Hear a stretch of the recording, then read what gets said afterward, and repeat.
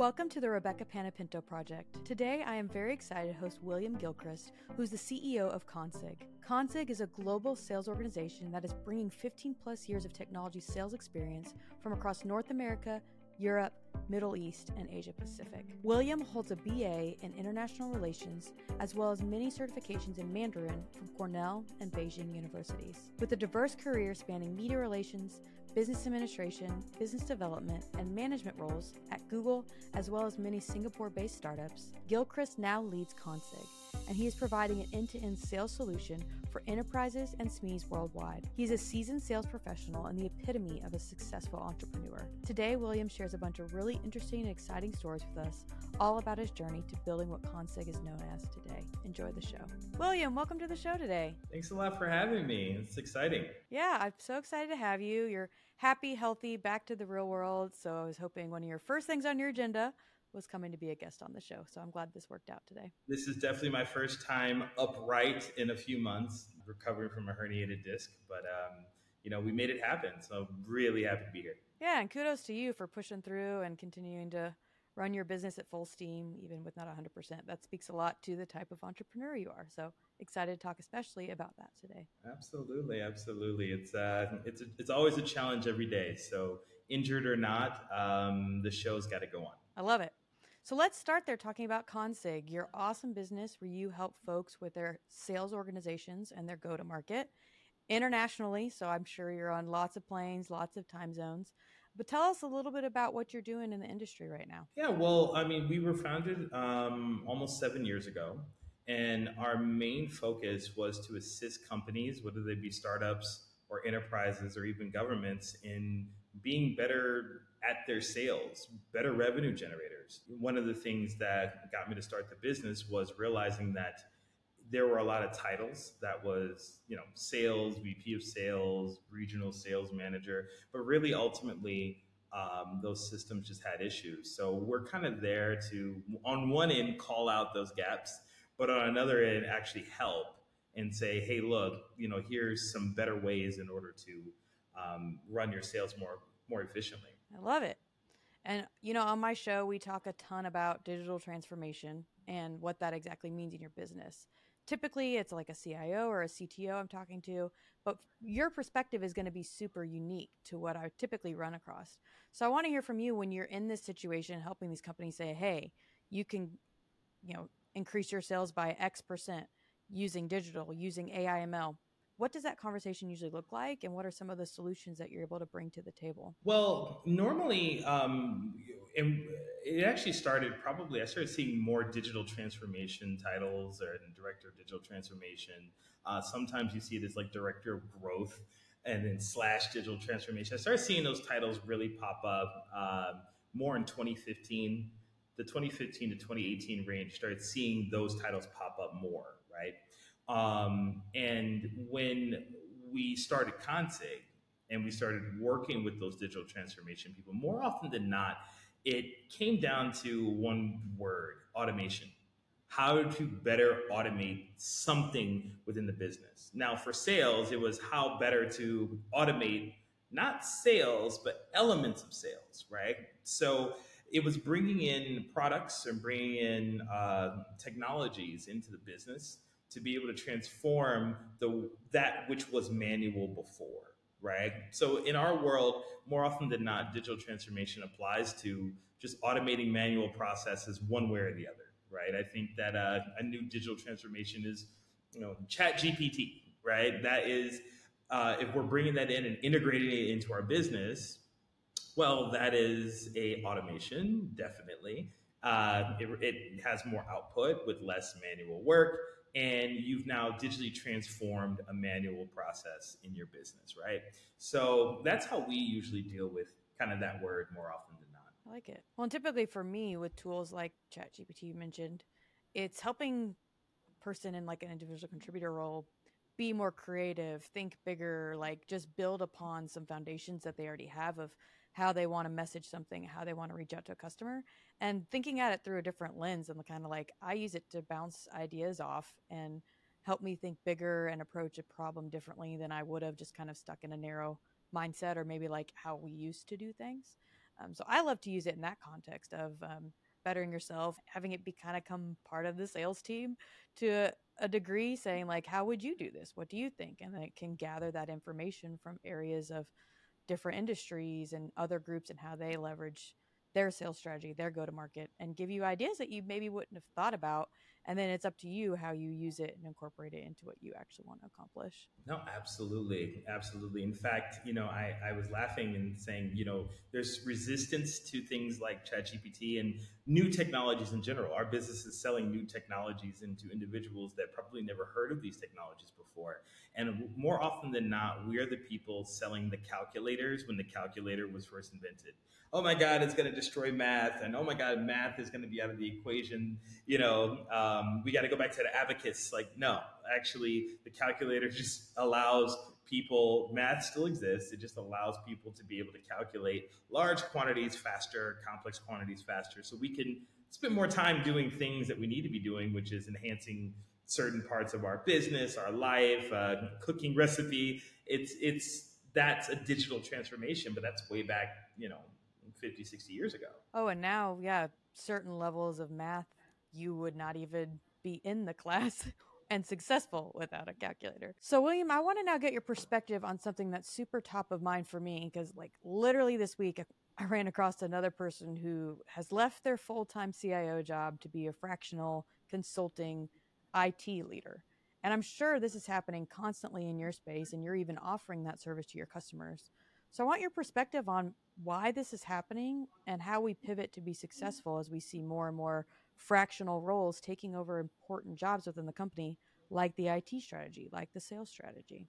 Well, I think I have a very odd perspective on all this. The whole concept of decentralization is where we actually originally came from.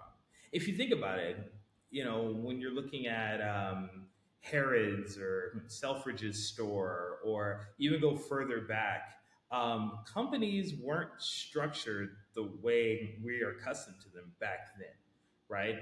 There were a lot of decentralized roles. There was the person who worked in this particular for this particular group in this company between 8 a.m. and 10 a.m. And then there was another group that worked, and then they moved over to this company later, right? You go to the blacksmith to fix one particular thing, and then you go over to this individual to do those things. So when you're looking at how business was done before, I think considering we had a big shock with COVID, and effectively, COVID challenged a lot of things.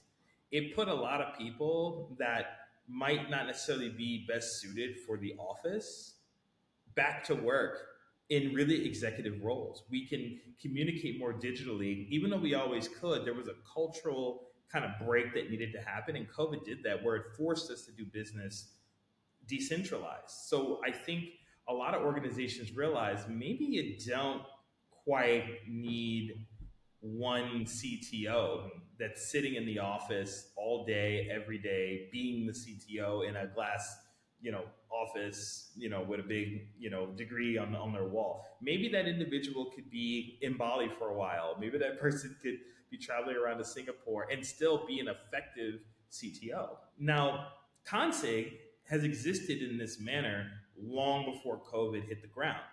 So with us, we were always decentralized. We have offices around the world, but we were always decentralized in terms of how we worked as a sales organization for our clients. And we've really put to challenge the concept of, why do you have a vice president of sales? For what? You're paying this person a very large salary. Then on top of their salary, they have to hire a team, which is more salaries that you're paying. And then effectively, if that team does not perform, all the VP of sales needs to do is say, well, they didn't do well, let's replace them. And then, they just had to wait it out for about 9 months, takes about 3 months to fire them. Then they got a year on their LinkedIn, and I moved on. I graduated. I moved on to the next opportunity. And that's been happening for years. And I think companies just accepted that as the norm. And effectively, this new concept, or not even new, this return to kind of the original way business was done, which is leveraging people's talents within a realistic and a practical time frame, it has not slowed down productivity. It's not slowed down the effectiveness. So I think it's great that there's more decentralization, that there are people that are CTOs across multiple companies or CIOs across multiple companies, or there's a config out there to be able to say, hey, look, we can sell your tech, your products anywhere. And there's plenty of other organizations as well that do that service. But I think it speaks to our evolution professionally and socially as well. Like things are just we're changing for the better, but we're changing to kind of leverage the strengths, I think, of where we came from long before these stone jungles of corporations kind of entered the world. Within all this, your sales philosophy and how it's evolved and changed. Because I know you have a foundation of the Sandler system, talking to you for 5 minutes. I think a lot of that has just been foundation. There's a lot of William special sauce all over where you came from as it relates to your sales philosophy. So, where do you stand on that? And as you're engaging with the company, what is that philosophy you're bringing to them of how they're going to go to market and how they're going to be successful with their sales engine? Well, the first thing that I tend to, I mean, from a trained perspective, I was trained in yes the Sandler kind of sales methodology under Raymond McConnell, Kyle Haggerty. These are individuals that put me in the Sandler program, and they really said, okay, you have some natural skill sets. It would be great to put you in our program to really take those skill sets and make it stronger. But what I learned through going through such extensive training with Sandler, I learned that what the most important lesson is to internalize and make it your own. And once you've made a methodology or a system or a sales philosophy your own, it's much easier for you to naturally be able to put it out there. And that learning is the principle that I give to my clients, right? Our clients sometimes will listen to podcasts, will read a bunch of sales books, will look at a blog and say your business should be here at this particular time within this particular week, et cetera, et cetera. And all of that is great for that company, or all of that is great for this company, or these particular colors for your logo are the best way to get attention. That's very toxic material because it removes the personalization. What works for you? What is the natural realities of your business? Just because you're similar to this company, or let's say you're totally unique from this company, how your business and how your sales like prowess is going to go out there is actually going to be completely unique to not only your company, but the situations that you're in and to you and the individuals in your organization as well. So that's kind of how I would say my sales background has kind of bled into being a sales consultant, outsourced sales mercenary, right? More often than not, I'm always saying, hey, we have to identify how this particular product sells in this particular market at this particular time at this particular era with these particular circumstances. There's no blog or podcast that will ever be able to tell you that answer, and no forecast can magically give you the number either. So, when it comes to sales skills or even entrepreneurial tendencies, do you think a lot of it can be learned, or is more of it an inherent thing that's either in you or not? Wow, very interesting question. I would argue that it's something that has to be. I'll talk about the entrepreneurial part first. Is that fair? Mm-hmm. And then I'll go into the sales piece because there's a little bit more technicalities there. I think from an entrepreneurial space, I think it is emotional. But there's two different types of entrepreneurs. There's the funded entrepreneur. There's the person who's just going out there trying to get funding, right?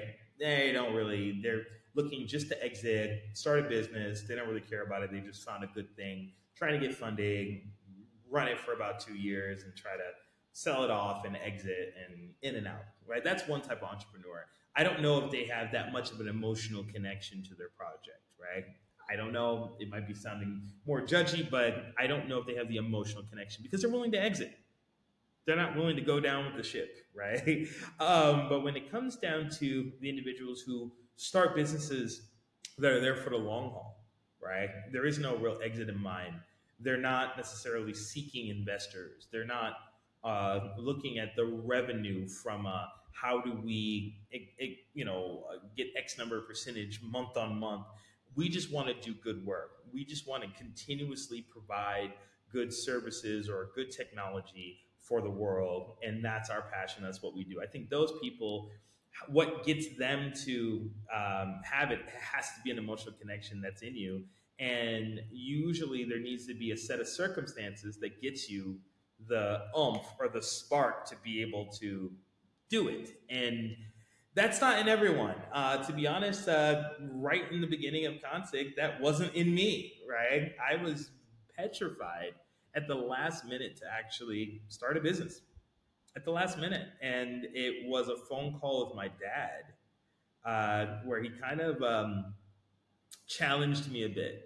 He said, I invested in you, raised you, put you in all these schools and all that stuff. And you're scared? You're scared to start a business, And it really kind of challenged me quite a bit. And I started to think back on it. And yeah, it was those moments. So even with me, I would love to tell this heroic story that's epic. And I looked into the sky and I said, Consig, no, actually, there was a lot of fear in, I think, every entrepreneur right in the beginning, and it's not in everybody to do it. It's in everybody to think it. Everybody would like to think to be an entrepreneur.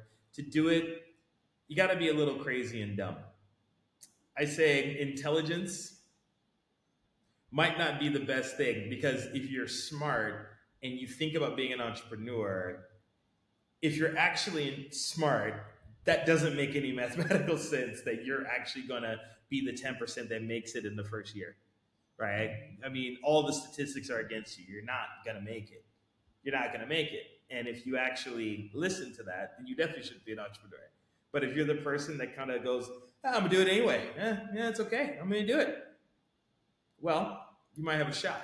I love it. Yeah, high risk tolerance has to be greater than IQ. As intelligence and risk aren't really synonymous. Yeah. Well, and the second part of your question about sales, sorry, I didn't get to that. Is sales within you? Sales can be taught. Sales can be learned. You can train a salesperson. I spent a large part of my career, probably half of my career, in the position of developing and creating salespeople that weren't salespeople, or the stereotypical salesperson. In fact, the stereotypical salesperson, more often than not, is the worst salesperson imaginable. If we go down the list of what we assume a salesperson to be: A-type personality, outgoing, charismatic, suave, hardworking, extroverted, extreme. In fact, those a lot of times, a lot of those characteristics do not work for a sell. Introverts are better salespeople because they listen. They sit back and they're having a conversation and analyzing what you're saying. Maybe taking it in a bit and really taking the right notes and getting the right pain points and trying to find a solution. More similar to a doctor than somebody who's just trying to throw products at you. So I would say that sales can definitely be taught. It does not have to be in you, but you would have to want to sell to be an effective salesperson. If you want to sell, you're able to learn. And if you have the right mentors, you have the right guidance, you have the right practices, I don't see a problem at all. That's good. I would totally agree with that too. As someone who's on and off had sales coaches throughout my career, thankfully I feel like I've had a good foundation. But quickly in interactions with them, you find how sometimes natural tendencies, personality, wanting to be the showman versus listen that 70%, can hurt you in the sales process. And so those folks can help work those maybe natural bad habits out of you to make you a better salesperson, which you needed that coaching and that training to even realize that, hey, maybe personality toned back a little bit actually helps you be more successful and accomplish the goal that you're looking to accomplish in whatever scenario you may be in, whatever deal you're going after. Absolutely, absolutely. I mean, not a lot of people believe me, but I'm an extreme introvert who runs a sales organization globally. So if you actually, and when people meet me, they think I'm a big extrovert and all that stuff. And Actually, no. I'm a B type personality, and I'm actually very introverted. However, I've been trained by really amazing global salespeople from last 15 to 16 years, and I've been able to internalize and create my own way of still being able to convey and do business while also still being quite an introvert person. Watching movies and kind of recharging at home. Oh, that's good. I think personality can play into the area and approach of sales you could be more talented in versus less as well. I just think of like a transactional sell versus a consultative sell. You know, certain people who are like really fast, really quick, big talkers, big personality could be good at a transactional scenario like a car salesman or somebody maybe retail who's good with that fast pace. There doesn't need to be a ton of discovery, and it's just like, hey, here you go, here's the best car for what you're wanting to do today, move on to the next. So in that case, that type of personality doesn't necessarily need to be completely changed to be successful. But now when you look at consultative, the space you and I play way more heavily in, it does take a slow down, a listen, a real problem solving, a real emotional intelligence capacity that comes over time and over experience to be able to really solve the right problems for those individuals versus just be transactional and whip out whatever the first offer is that one thing they said maybe mirrors and makes sense to then move forward into a sales process with. Absolutely. I mean, one thing I don't say in the movies where they show the type personalities that are doing transactional sales or the people that are doing that is how many people have buyer's remorse after. If you're forcing a sell and you won, yeah, you may have won that day, but did you call that exact person a month later and ask them how did they feel about it? Because yes, you got the transaction done, but were they actually happy? Right? Where the consultative sell, I could probably call you a year from now and say, "Hey, I got another product," and they'd be like, "Hey, absolutely," So there's a lot of data around types of selling, and there's pros and cons to both sides, right? I say the consultative sell is very boring, less exciting, doesn't stroke much ego, it takes time. Maybe someone might be yawning, but at the end of the day, they know what they got, right? Or you have the transactional sell who's hoping for the best, that's throwing it at you, getting it, but there's a higher chance that person says, "Well, what did I buy? What was that?" So it all has its own kind of ebbs and flows, I guess you could say. Now, William, I have one final question for you. I would love to get your perspective on what is a guiding principle that you have lived by to be successful in business. People, leverage people, understand the world, understand, and this sounds really cliche, but I'll explain kind of what I mean. Leverage diversity, leverage people, leverage the world, know the world's foods, know the world's media, cinema, music, understand how people operate and also operate with each other. People is the only reason why my company can exist, and not just people. I'm American, and I'm probably one of the few Americans in in the whole organization. But like the whole point is understanding the world. I've seen the power of using Earth to do Earth's work, and that has really been a guiding principle for me.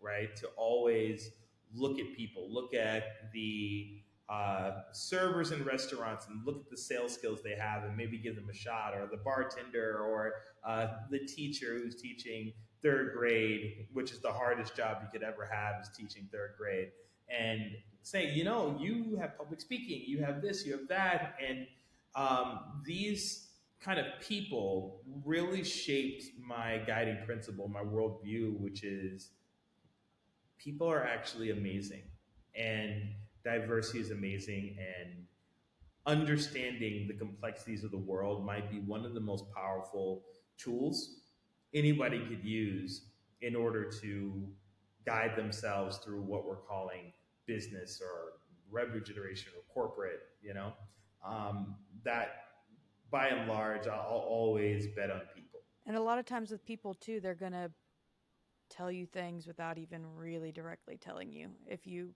stop and listen and be present more than anything and just see how they engage with their social media, see how they engage with others, what they wear, how they view themselves, maybe their relationship to themselves. You can gauge a lot too and be able to pivot and react to that and help people based on a lot of things they don't have to actually verbalize. Absolutely, absolutely. I learn so much about the human psyche every day, and I know if my team is going to be watching this, they're probably laughing right at this moment. When I say I learn about people every day, and I say, "Wow, okay, the good, bad, and the ugly, but also the great and amazing and reliable as well," and that will always guide me, the people and where they're from and their perspectives and culture and how it all kind of comes together. It's absolutely amazing. Well, you're amazing, William. Thank you so much for being on the show today. Loved getting to see you and loved your insights. So thank you so much for sharing. Thanks so much for having me, and hope to see you guys around. Sounds good. We'll do it again sometime.